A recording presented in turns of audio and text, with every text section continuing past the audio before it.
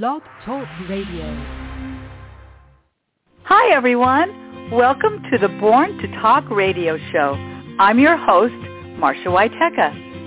Conversations plus connections equals community. Those are my 3 C's. The heart of my show is what's your story? It's my belief we all have stories. Some are similar, others are uniquely different. Storytelling brings the passions of my guests to life through our conversations. So be prepared to be entertained, informed, and inspired. Welcome to today's show. Well, thank you everybody for joining me today for a very informative show with my guest, Dr. Nuzhat Chalisa. She is an endocrinologist with a focus on diabetes and obesity. Welcome to the podcast today, Nuzhat. Thank you, Marcia. It's a pleasure to be here. It is really a pleasure to be here because, frankly, I don't think there's anyone that's going to be listening to our time together that doesn't know somebody that has been affected by diabetes. And you are the person that's going to inform us about what it is we need to know. And I think it's really, really an important, informative subject. So just before we get into the actual meat of our show, so to speak, why don't you tell our audience a little bit about yourself and your profession? Sure. So I'm a clinical endocrinologist. I've been working in suburban Chicago area for about 23 years. And for those who don't know, endocrinologists are specialists who manage diseases related to hormonal problems. And when you say hormonal, sometimes people think we're talking about reproductive hormones like estrogen and testosterone, and that is true.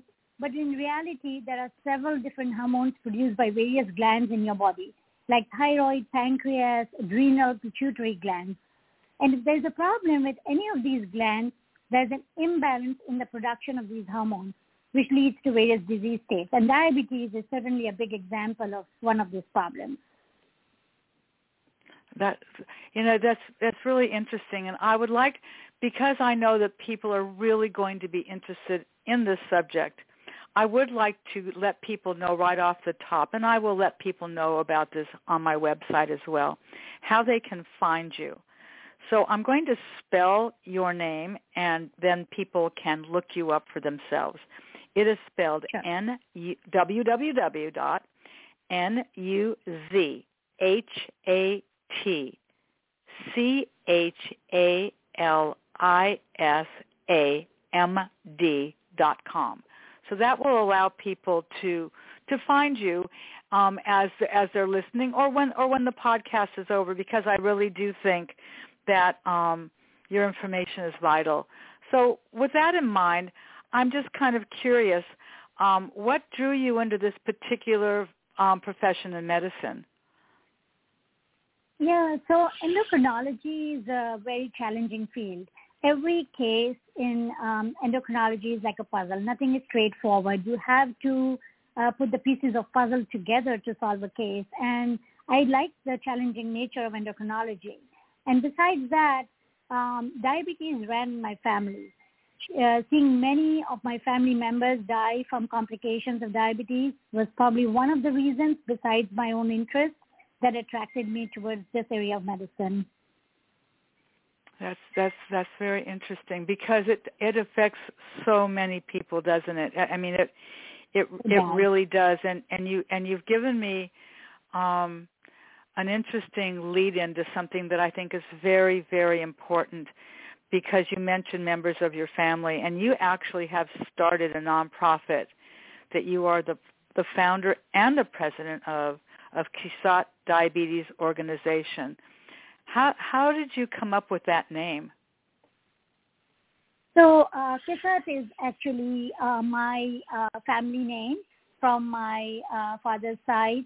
And Nuzhat Diabetes is the organization that I formed after my father passed away in 2012 from complications of diabetes.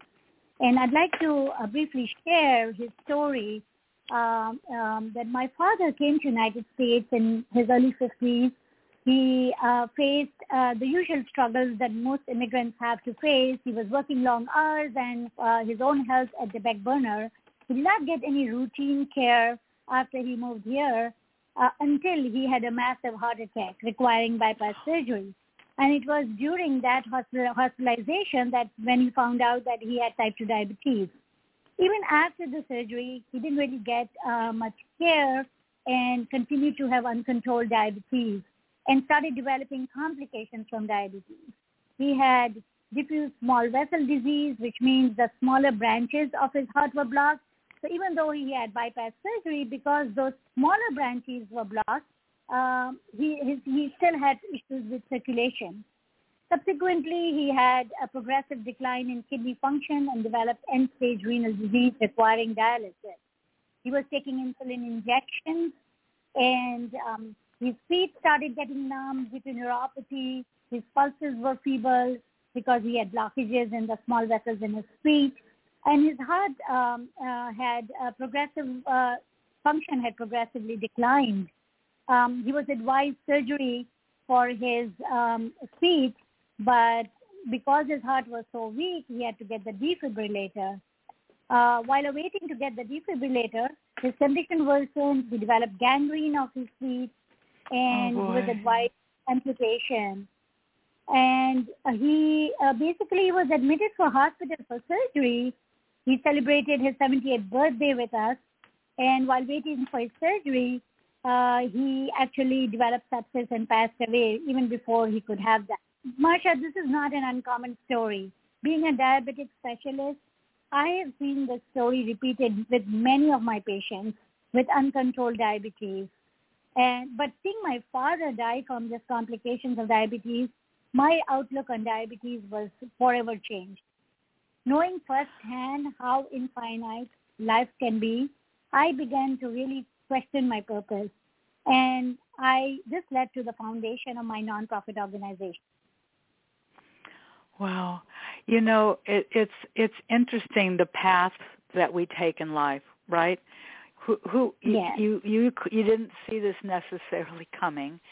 And as I mentioned at the top when we first started speaking to each other, I don't think there's a family that doesn't have some knowledge of someone, either themselves or someone in their family, that can relate to what you're talking about. I'm really big into definitions, so I will probably ask a lot of defining questions today, just so that if I'm asking that question, perhaps somebody else is wondering the same thing. For those that are listening, you mentioned type 2 diabetes. Can you tell our listeners the difference between type 1 and type 2 diabetes? Sure. So before I do that, I just wanted to briefly describe what diabetes is. And diabetes is a condition in which your body is not able to process glucose properly and consume it as energy. Under normal circumstances, when you eat, your food is converted into glucose, which then enters into the circulation and is carried to your tissues where it's used as energy. But for glucose to enter into the cells, you need insulin, which is a hormone that's made by the pancreas. And basically, insulin serves as a key for glucose to enter into the cells. Now, diabetes is broadly classified into type 1 and type 2 diabetes. In type 1 diabetes, there is complete deficiency of insulin. So these people have to go on insulin injections right from the beginning. Whereas in type 2 diabetes, there is some insulin present, and there's also insulin resistance, which means the insulin that you have is not good quality, and it's not doing the job of making the glucose enter the cells. So in type 2 diabetes, people can take some oral medications and other injectables besides insulin, since there is not an absolute deficiency of insulin. Is type 1 diabetes also known to some people as juvenile diabetes? Yes, type 1 diabetes is known as juvenile diabetes. As years ago, it used to be diagnosed in kids. However, Now, it can happen at any time in the life. So an adult can also develop type 1 diabetes. Oh, that's very interesting. That is something I didn't know. And it's interesting that you say that because I have a personal connection to type 1 diabetes where a very close friend's son was diagnosed at 2.5, but her older son started showing symptoms at 15, and that's when he was diagnosed. So I didn't realize that there's no age limit as to the type 1 difference. So that I appreciate you're the expert, and I am so grateful that you're sharing that expertise with us today. Now you talked about you started your nonprofit. Tell us about what you're doing with your nonprofit. So the main mission of the nonprofit organization was to create awareness about diabetes by providing early screening and education. So that's what we do. We try to work with different communities and nursing homes and senior centers and try to help those who are underserved so we can provide them the opportunity to do early screening for diabetes. And if they don't have an opportunity to see a physician, we help them find those resources and help them learn more about their diabetes and help them manage. That's terrific. And I'm going to do another spelling right now for those of you that are listening, because this is an exceptional website, and it appears as I look at that as I'm speaking to you, it looks like there are many, many family members that are part of your team. So I'm going to spell it, and it's spelled K-I-S, like Sam, K-I-S-A-T, diabetes. For those of you that are troubling spelling the diabetes, I'm going to spell that as well. So it's KISATDIABETES.org. And when you go there, there's all kinds of information there. You're doing lots of wonderful things, and I know you do fundraising, and I know that you have an exceptional mission. Are all of the members that are on your team, are they all family members? No, there is a mix of family members and some friends and other members who are very passionate about diabetes. Great. And I also appreciate the fact, and every .org should be able to do that, and that is there is a donate button there. And for people that have a real sense of, what they could do to help, there is an ability to make a donation to that cause. So you mentioned that insulin is a hormone to the pancreas. And is that where the problem begins? Yes, so pancreas is where some of the beta cells in the pancreas, they secrete insulin. So that's when the problem starts. When you have type 1, it's usually autoimmune mediated, meaning your own body cells start destroying those beta cells and your body stops making insulin. Whereas when you have type 2, it has a different kind of origin where your pancreatic cells, they make insulin, but that insulin quality is not good. I see. Do they sometimes call that pancreatitis? Or is that unrelated? Pancreatitis is actually slightly different. Pancreatitis is an infection of the pancreas, and pancreas has different kind of cells and different parts which performs different functions. So that's slightly different than diabetes. I see.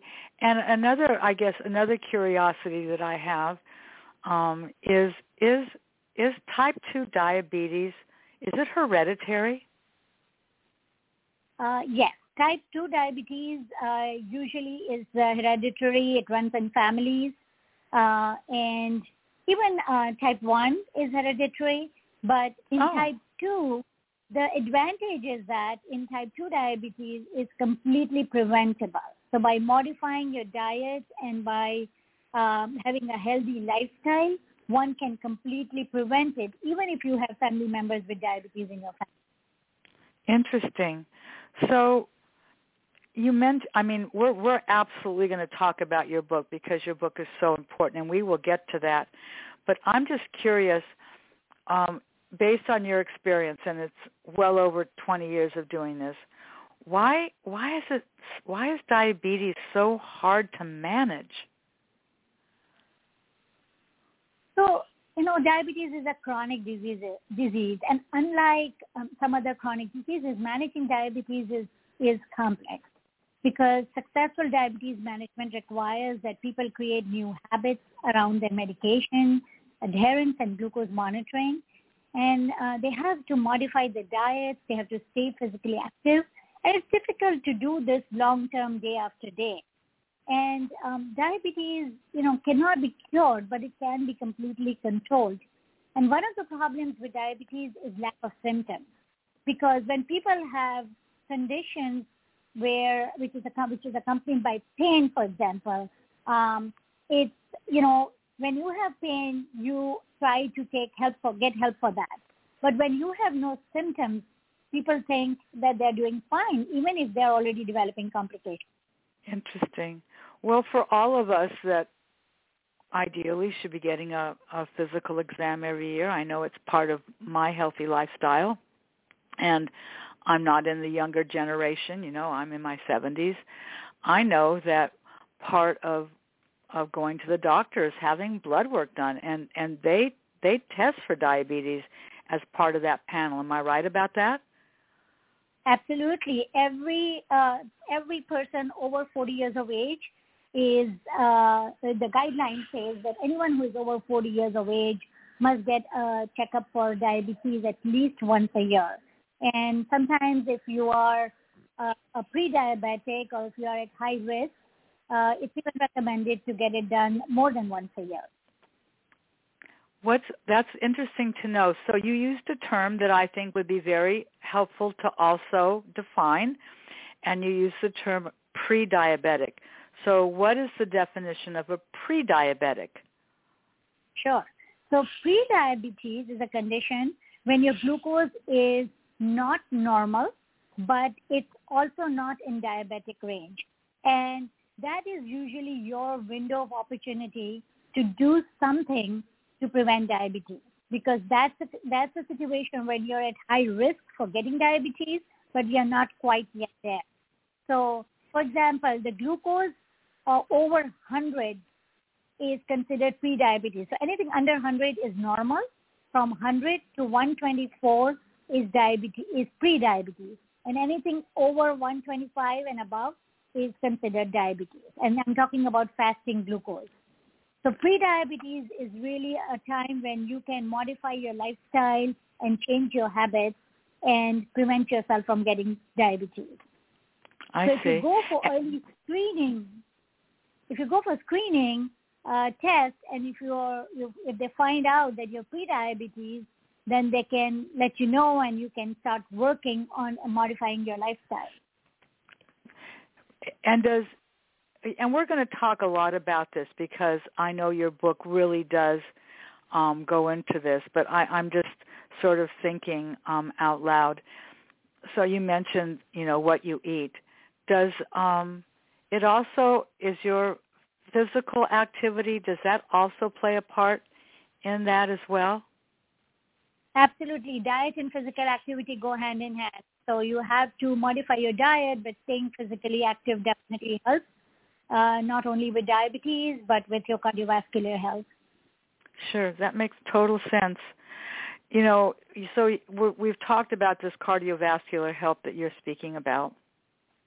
And I did hear you say clearly that when people want to know, can it be cured? Your answer is no. It cannot be cured, but it can be controlled. And I think that should give people hope. It's like, well, gosh, if I've got it, then what's the point?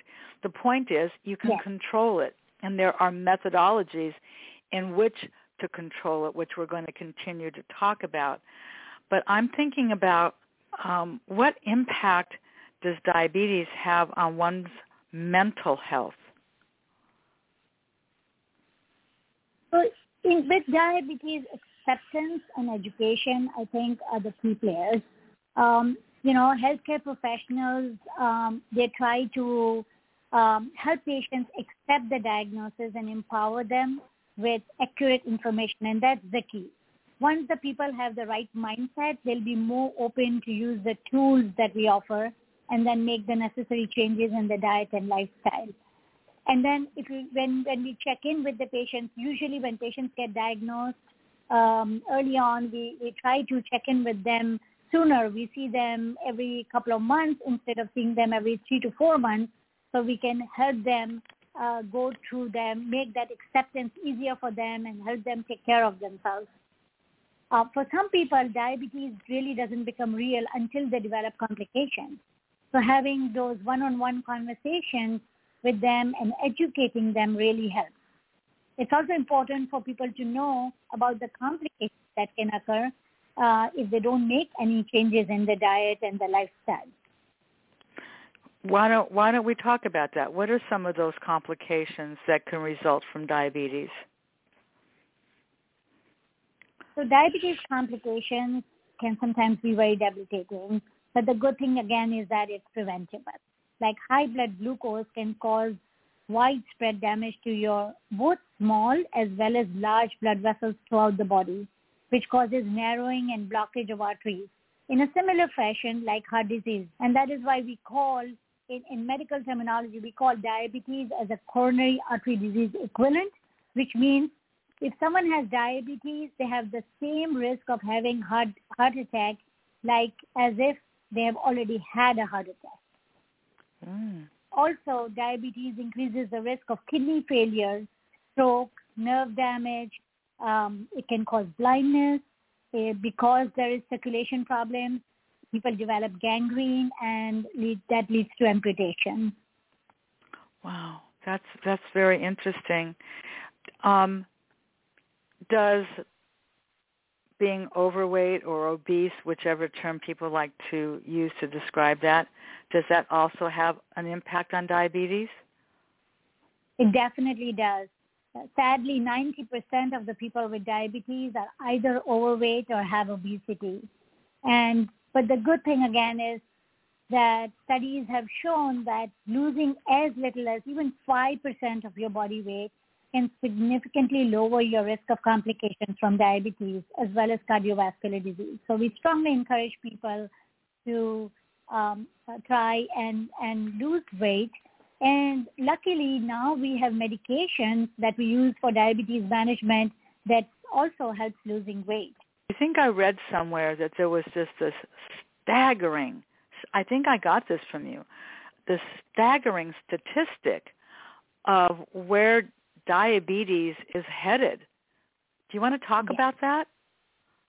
Yeah, the statistics show that by 2030, 1 in 10 people will have diabetes, and that's really stunning. And if this continues to go on, this is just going to keep getting worse, because not only diabetes, but the incidence of obesity is continuously increasing. And the more people we have with obesity, diabetes is just going to keep getting worse. Mm-hmm. Just out of curiosity, I think I really know the answer to this, but I'm just going to ask it. Is there a different definition for being obese from being overweight? Is there a percentage? Is there a weight? Are the two the same? Do they mean the same thing? Yeah, so there are many parameters that we use to define how weight and obesity, but basically we use BMI as a cutoff, and a BMI of 20 up to 29 is considered overweight, and a BMI of 30 and above is considered obese. So if you have a BMI that's 30 and above, you are coming to the category of obesity. And it really doesn't matter your age. So when we were speaking about the type 1, which people used to call back in the days juvenile diabetes, what my sense is that you could be a 12-year-old and be obese, and be a diabetic, correct? It's not just an adult disorder. That is correct. Like I said, type 1 diabetes can happen in adults, and type 2 diabetes, which is thought to be an adult disease, can actually happen in children, and we are seeing more and more kids developing type 2 diabetes. We have kids as young as 3 and 4-year-olds who have type 2 diabetes. Wow, that's really, I guess I'm shocked by that. I don't know why I'm shocked by that. I guess I wasn't aware of that, and maybe people that are listening maybe are not aware of that as well. Do you think that the pandemic has played a part in this for many families? Yeah, pandemics have not been very good for diabetics, like many other chronic illnesses. And people with diabetes did not do well with COVID infections. And we now have so many studies that have shown that people who are admitted with COVID and diabetes had a much higher rate of mortality compared to others. Also, diabetics in general have a weak immune system, and therefore they are prone to any infection. And therefore, like any other infection, they were also prone to COVID infection. And when they were hospitalized, we used steroids for treatment of COVID, and that makes diabetes worse. So it made diabetes management very challenging. Wow. It's funny. Where my mind went is, particularly I'm thinking about children, but it's true in adults as well. With so many children, maybe not so much in the last 4 or 5 or 6 months, but certainly at the beginning. I mean, no one was going outside. No one was exercising. Children weren't running and chasing each other on the playground, but they might be eating more ice cream than they've ever eaten before because they're home. And I wondered if part of not just the medical side of COVID and infections and perhaps, like you mentioned, being hospitalized and that aspect, but I was just wondering, lifestyle-wise, do you think that COVID and this pandemic also played a part in that part as well? Absolutely. People, because it is kind of restricted people from physical activity. Also, access to medication. People were struggling seeing their physicians. They were struggling getting the medications and the glucose in their monitoring supplies. So I think from all aspects of diabetes, it was very challenging. I bet. It seems to me that if I have this correct in my mind, and I'm thinking about some family members, do they do home tests where they take a blood, put a pin into your finger, grab some blood, put it on something, and home test themselves? Is that something that people can do at home to see their numbers? Yes. So people who have diabetes are actually advised to monitor their glucose regularly at home, and we call it finger stick glucose monitoring, where they stick their fingers and they get a drop of blood out and they test it, and diabetics are actually advised to test that regularly, at least 2-3 times a day, and keep a record of that, which they can share with the physician, and it also tells them how they are doing.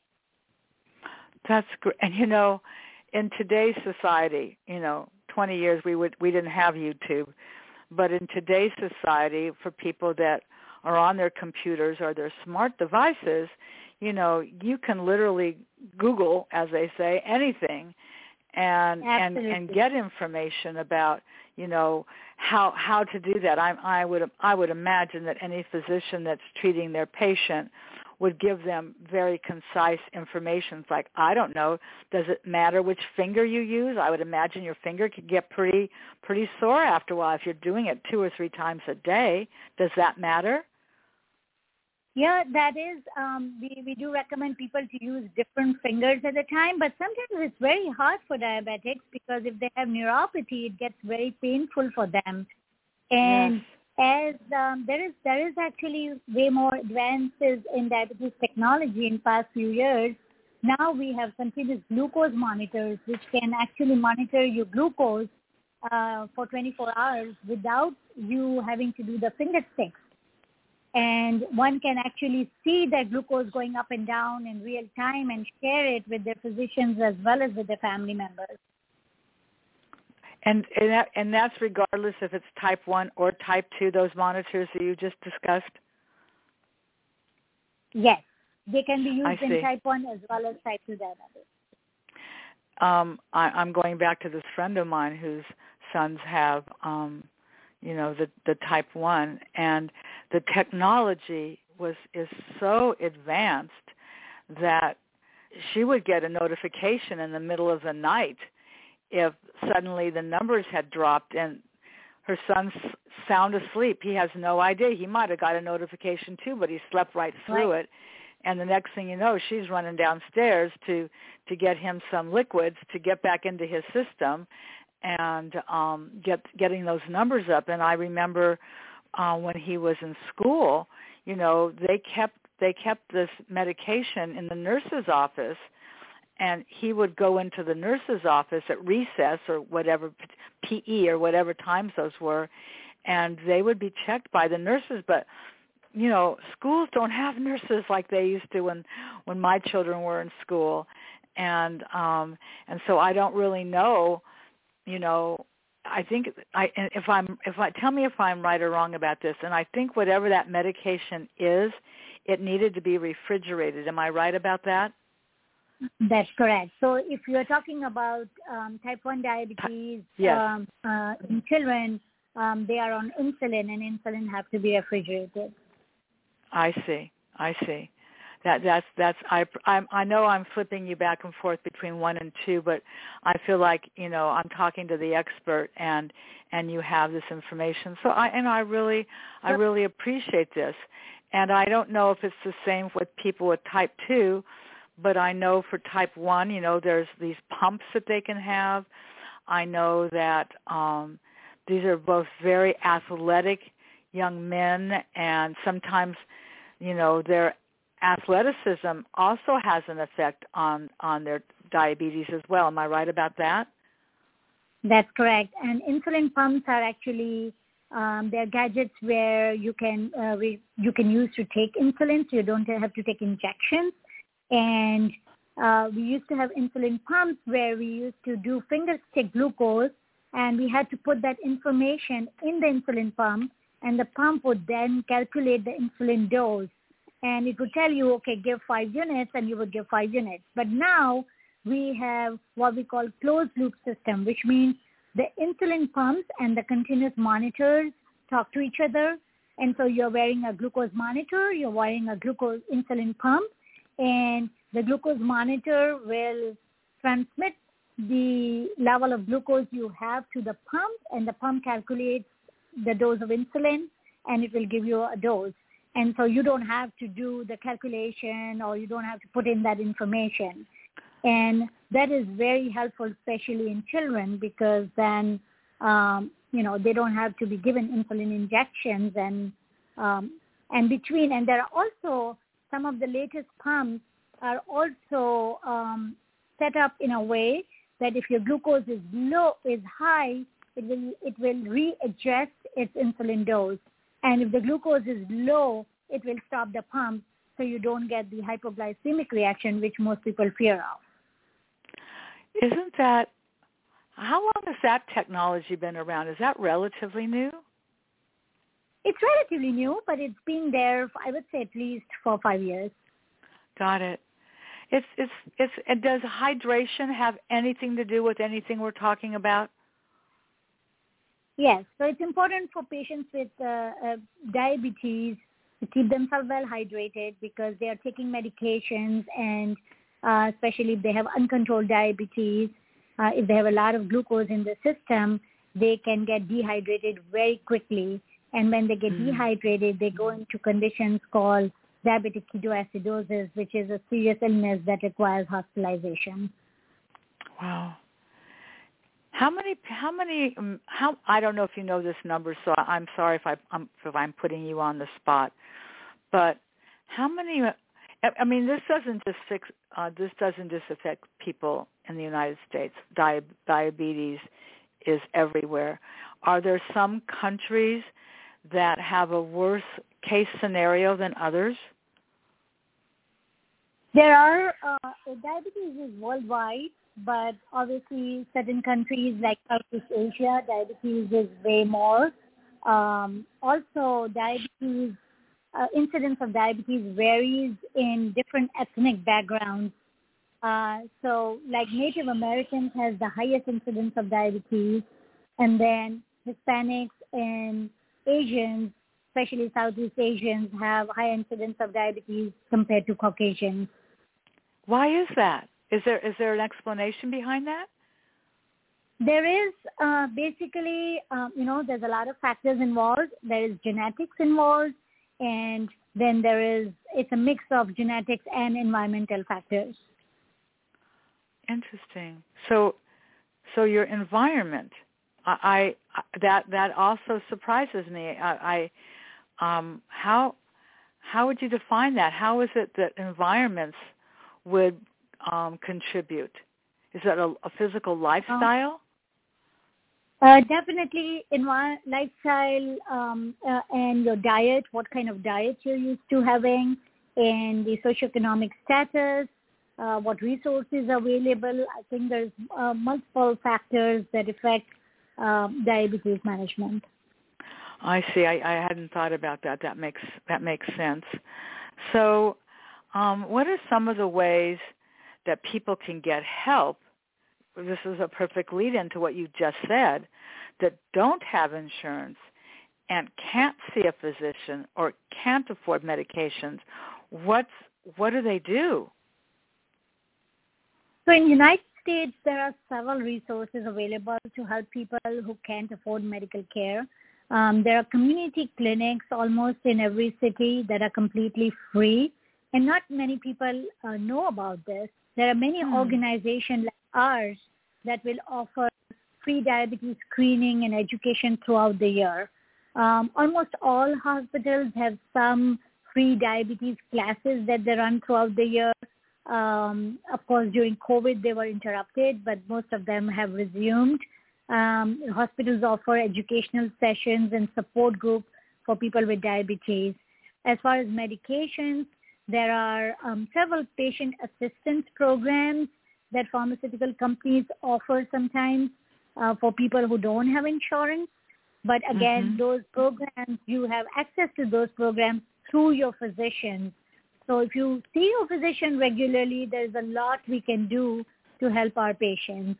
That's great. So I do encourage everyone to ask their providers about these programs.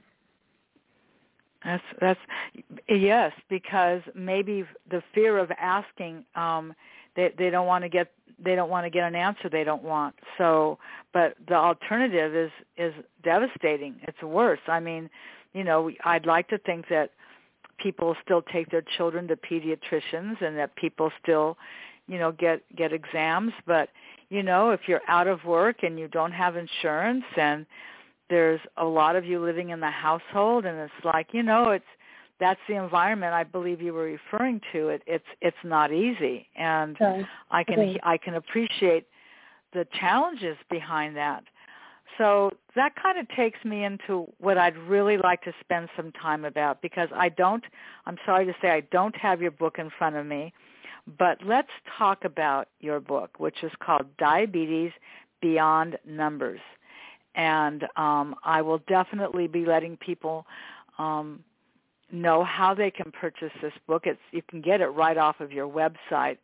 But when did your book come out? I'm not certain. Did it come out this past year? Yes, the book was published in November 2020.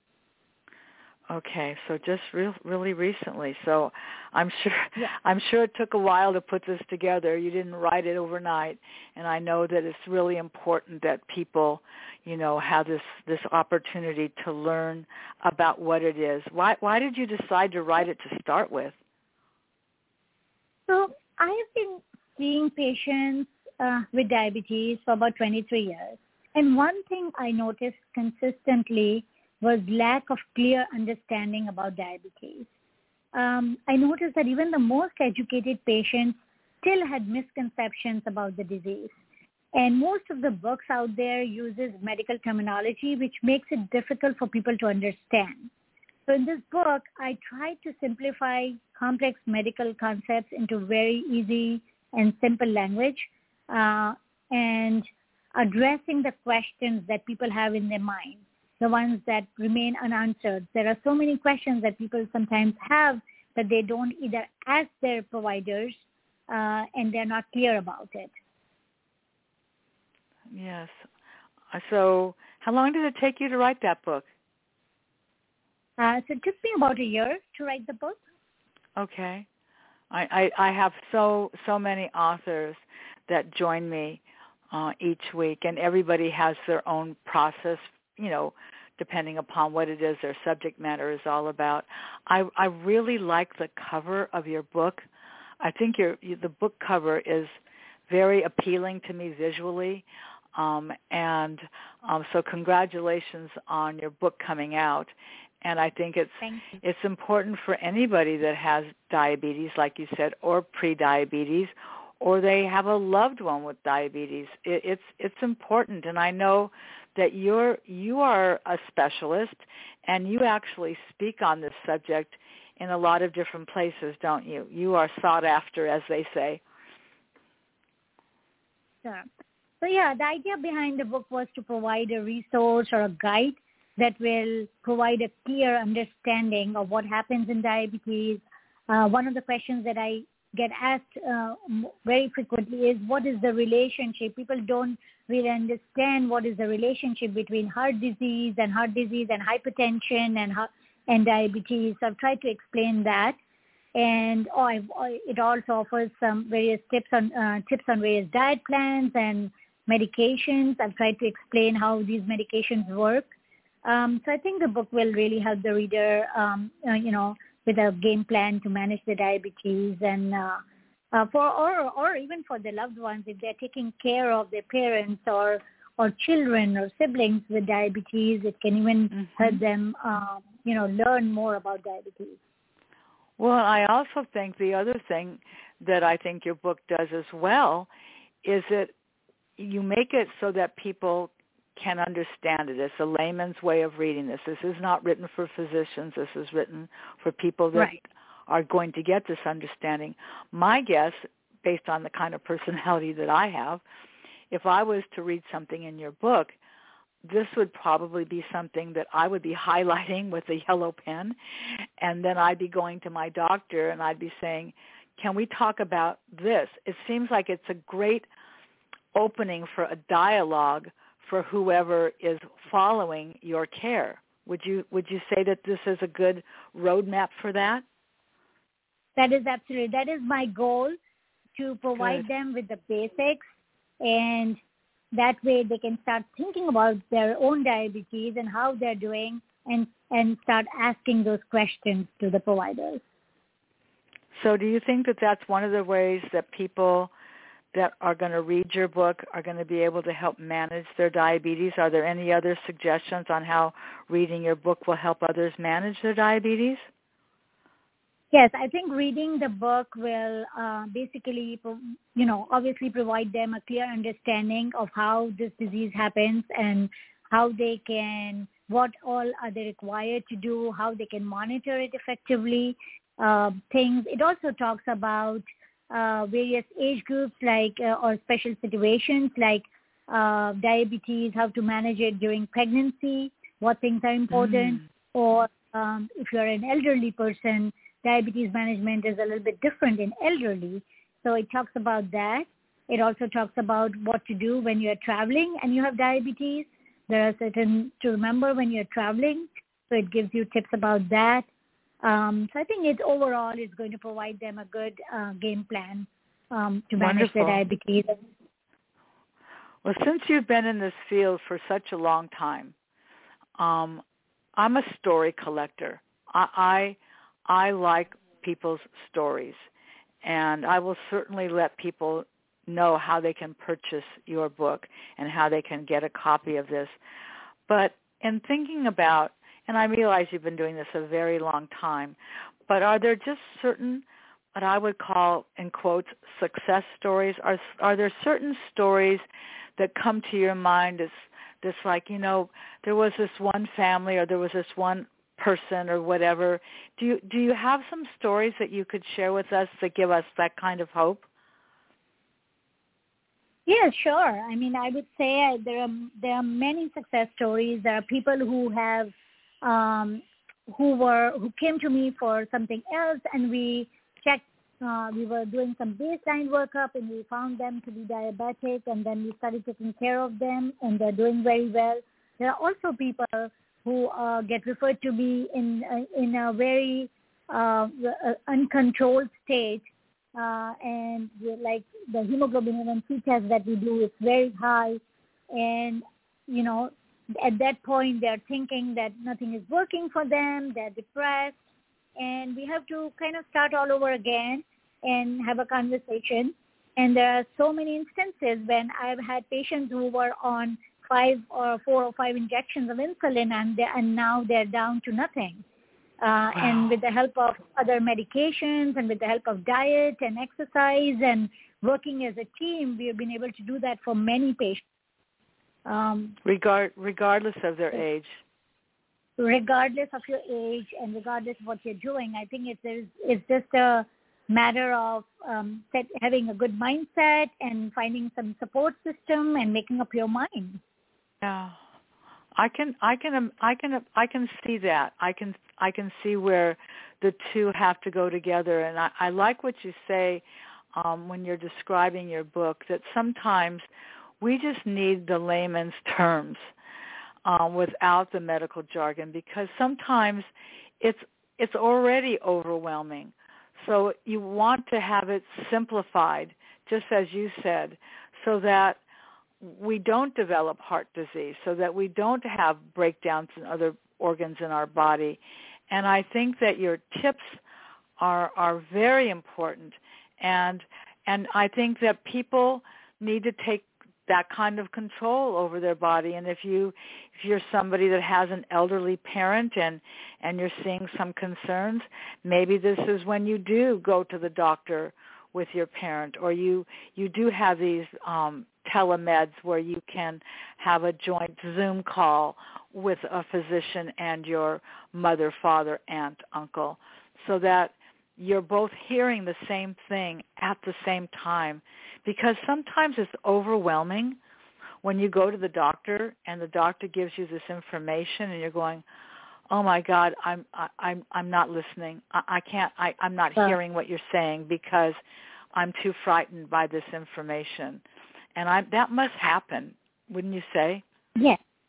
Yeah, absolutely. It's always good to take another person with you. It can be a family member or a close friend, because there's so much information, especially during the first couple of visits, that it is overwhelming, and you're already sometimes nervous about your situation, and sometimes people are depressed, and having another friend or a family member with you certainly helps.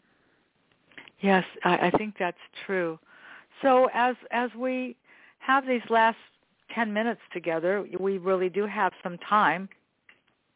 What do you want people to take away from listening to our podcast that's going to make a difference in the life, that maybe their life or the life of their loved ones? What's important that people take away from this conversation?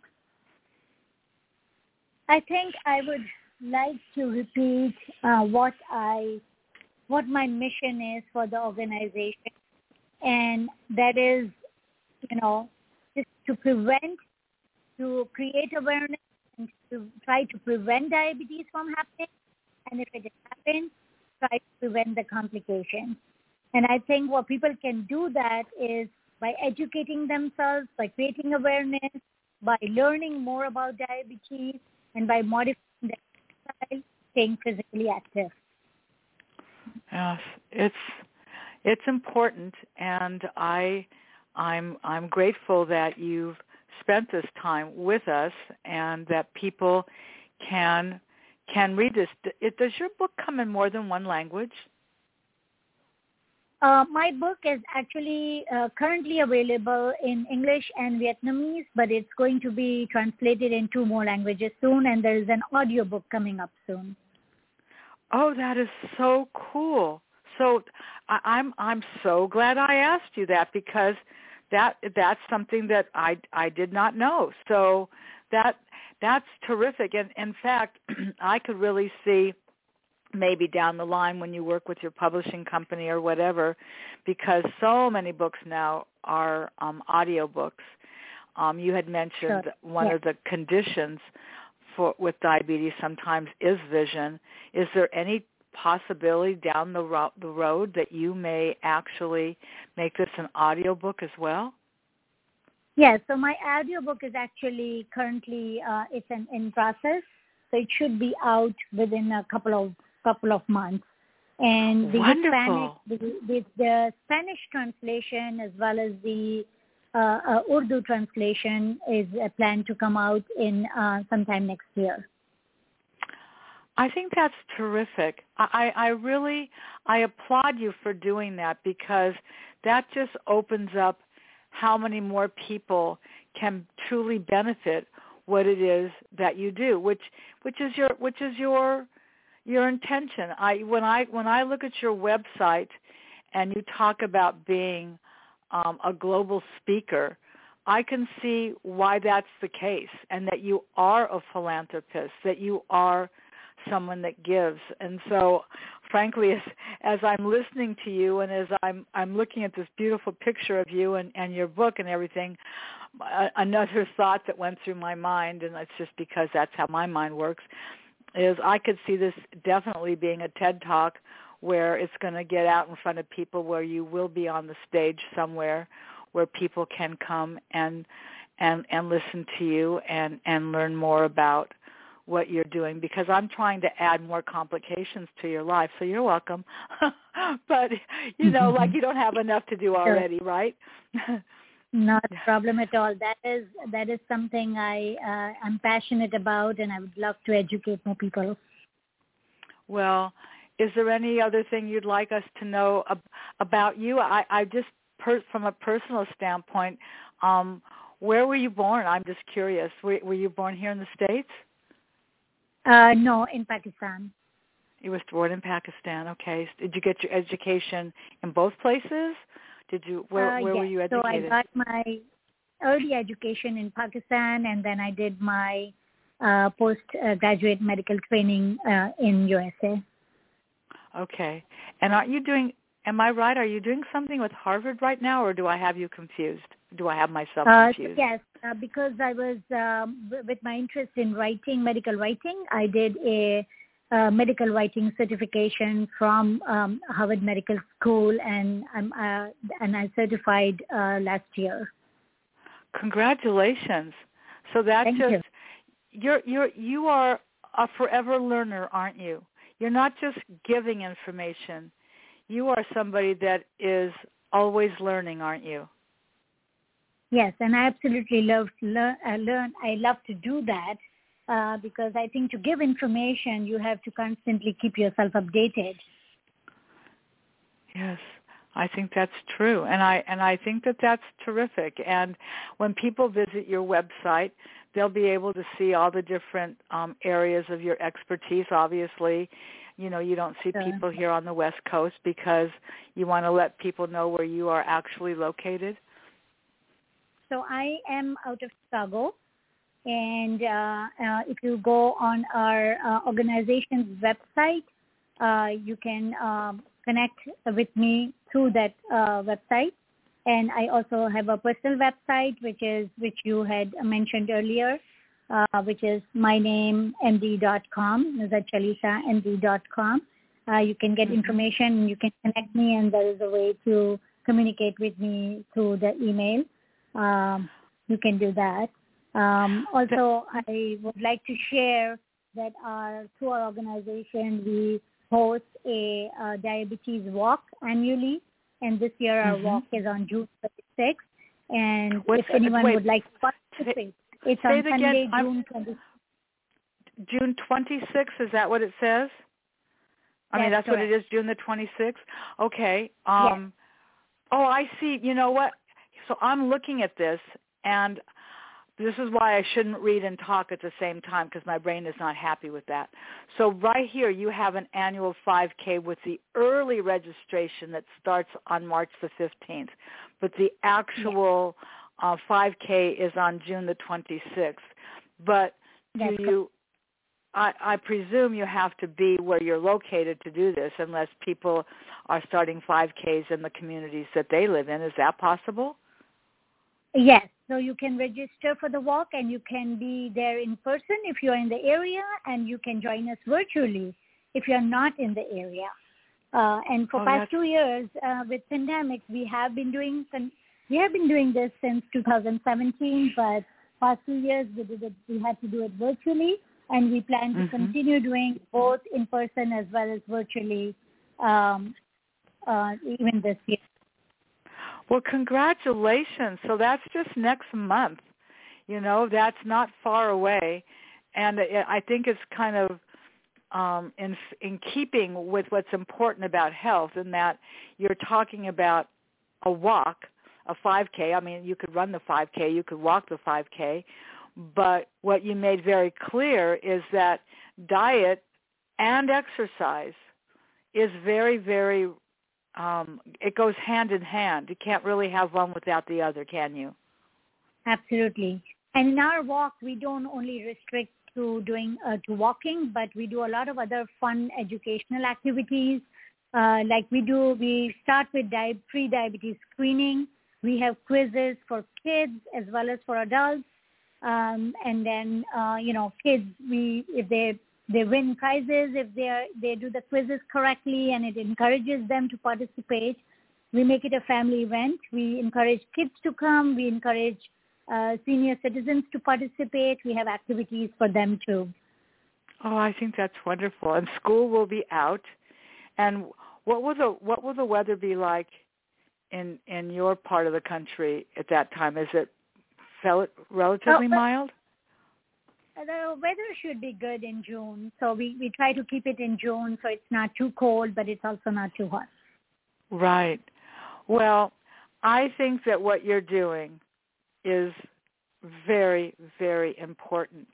And I'm really, frankly, very honored that you've taken the time out of what everybody can see by listening to you, a very, very busy lifestyle. So how do you balance? How do you, bring it down and calm yourself down so that you can be so active and productive? What do you do to calm down? So I obviously I have my practice, and I like writing, and I think when I'm writing stuff that calms me down. Doing some meditation is a good thing, and I've always found meditation to be a great resource to calm yourself down. And to travel.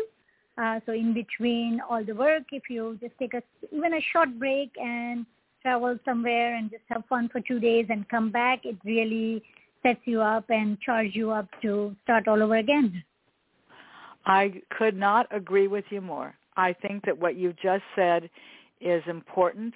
While I'm not writing a book, so writing isn't something that I do, but meditating and yoga is absolutely part of my weekly practice that I consider self-care. And I think self-care is important regardless of your age. Sometimes we just have to be quiet with ourselves, and just let the universe kind of come in and give us some information. And who doesn't want to travel? I know we've all been sort of under travel restrictions of sorts, and that's where we're living right now. And hopefully, as we get more and more control over this pandemic, the numbers and the information seems to be constantly changing on what part of the country you live in, what is expected mask-wise, and all of that seems to be changing from day to day. But I think what's important is what you said, which is to manage. You've got to start with the physical. because you said you could be a pre-diabetic and have zero symptoms, and you don't even know. So I would recommend that all of you out there, if you haven't had a physical in a while, it's time. Make certain that you are taking care of your health so that you're around a long time for your loved ones and for you to have the lifestyle that will bring you peace and happiness. Wouldn't you say that that's really vitally important? Hello? That is absolutely important. That is absolutely important to get the screening done, and even if you get your physicals once a year, that should be good enough to get the screening you require to get all those basic health maintenance stuff. So I would strongly recommend people to make sure they're going for the routine physical checkup. Well, thank you. Is there a National Diabetes Month? I should have looked that up. I meant to do that. Is there a particular month where, it's like National Diabetes Month? Yes, November is the National Diabetes Month. Okay. Well, very good to know, and I'll make note of that for myself and perhaps just reshare this podcast at that time. But I just want to thank you once again for joining me today, Dr. Chalisa. It's been really informative and encouraging, and I'm grateful for the time you spent with me today. Thank you so much for joining me. Thank you for having me. Okay. Bye, everyone, and we'll be back together next week. Take care of yourselves, everyone, and have a great week. Bye for now.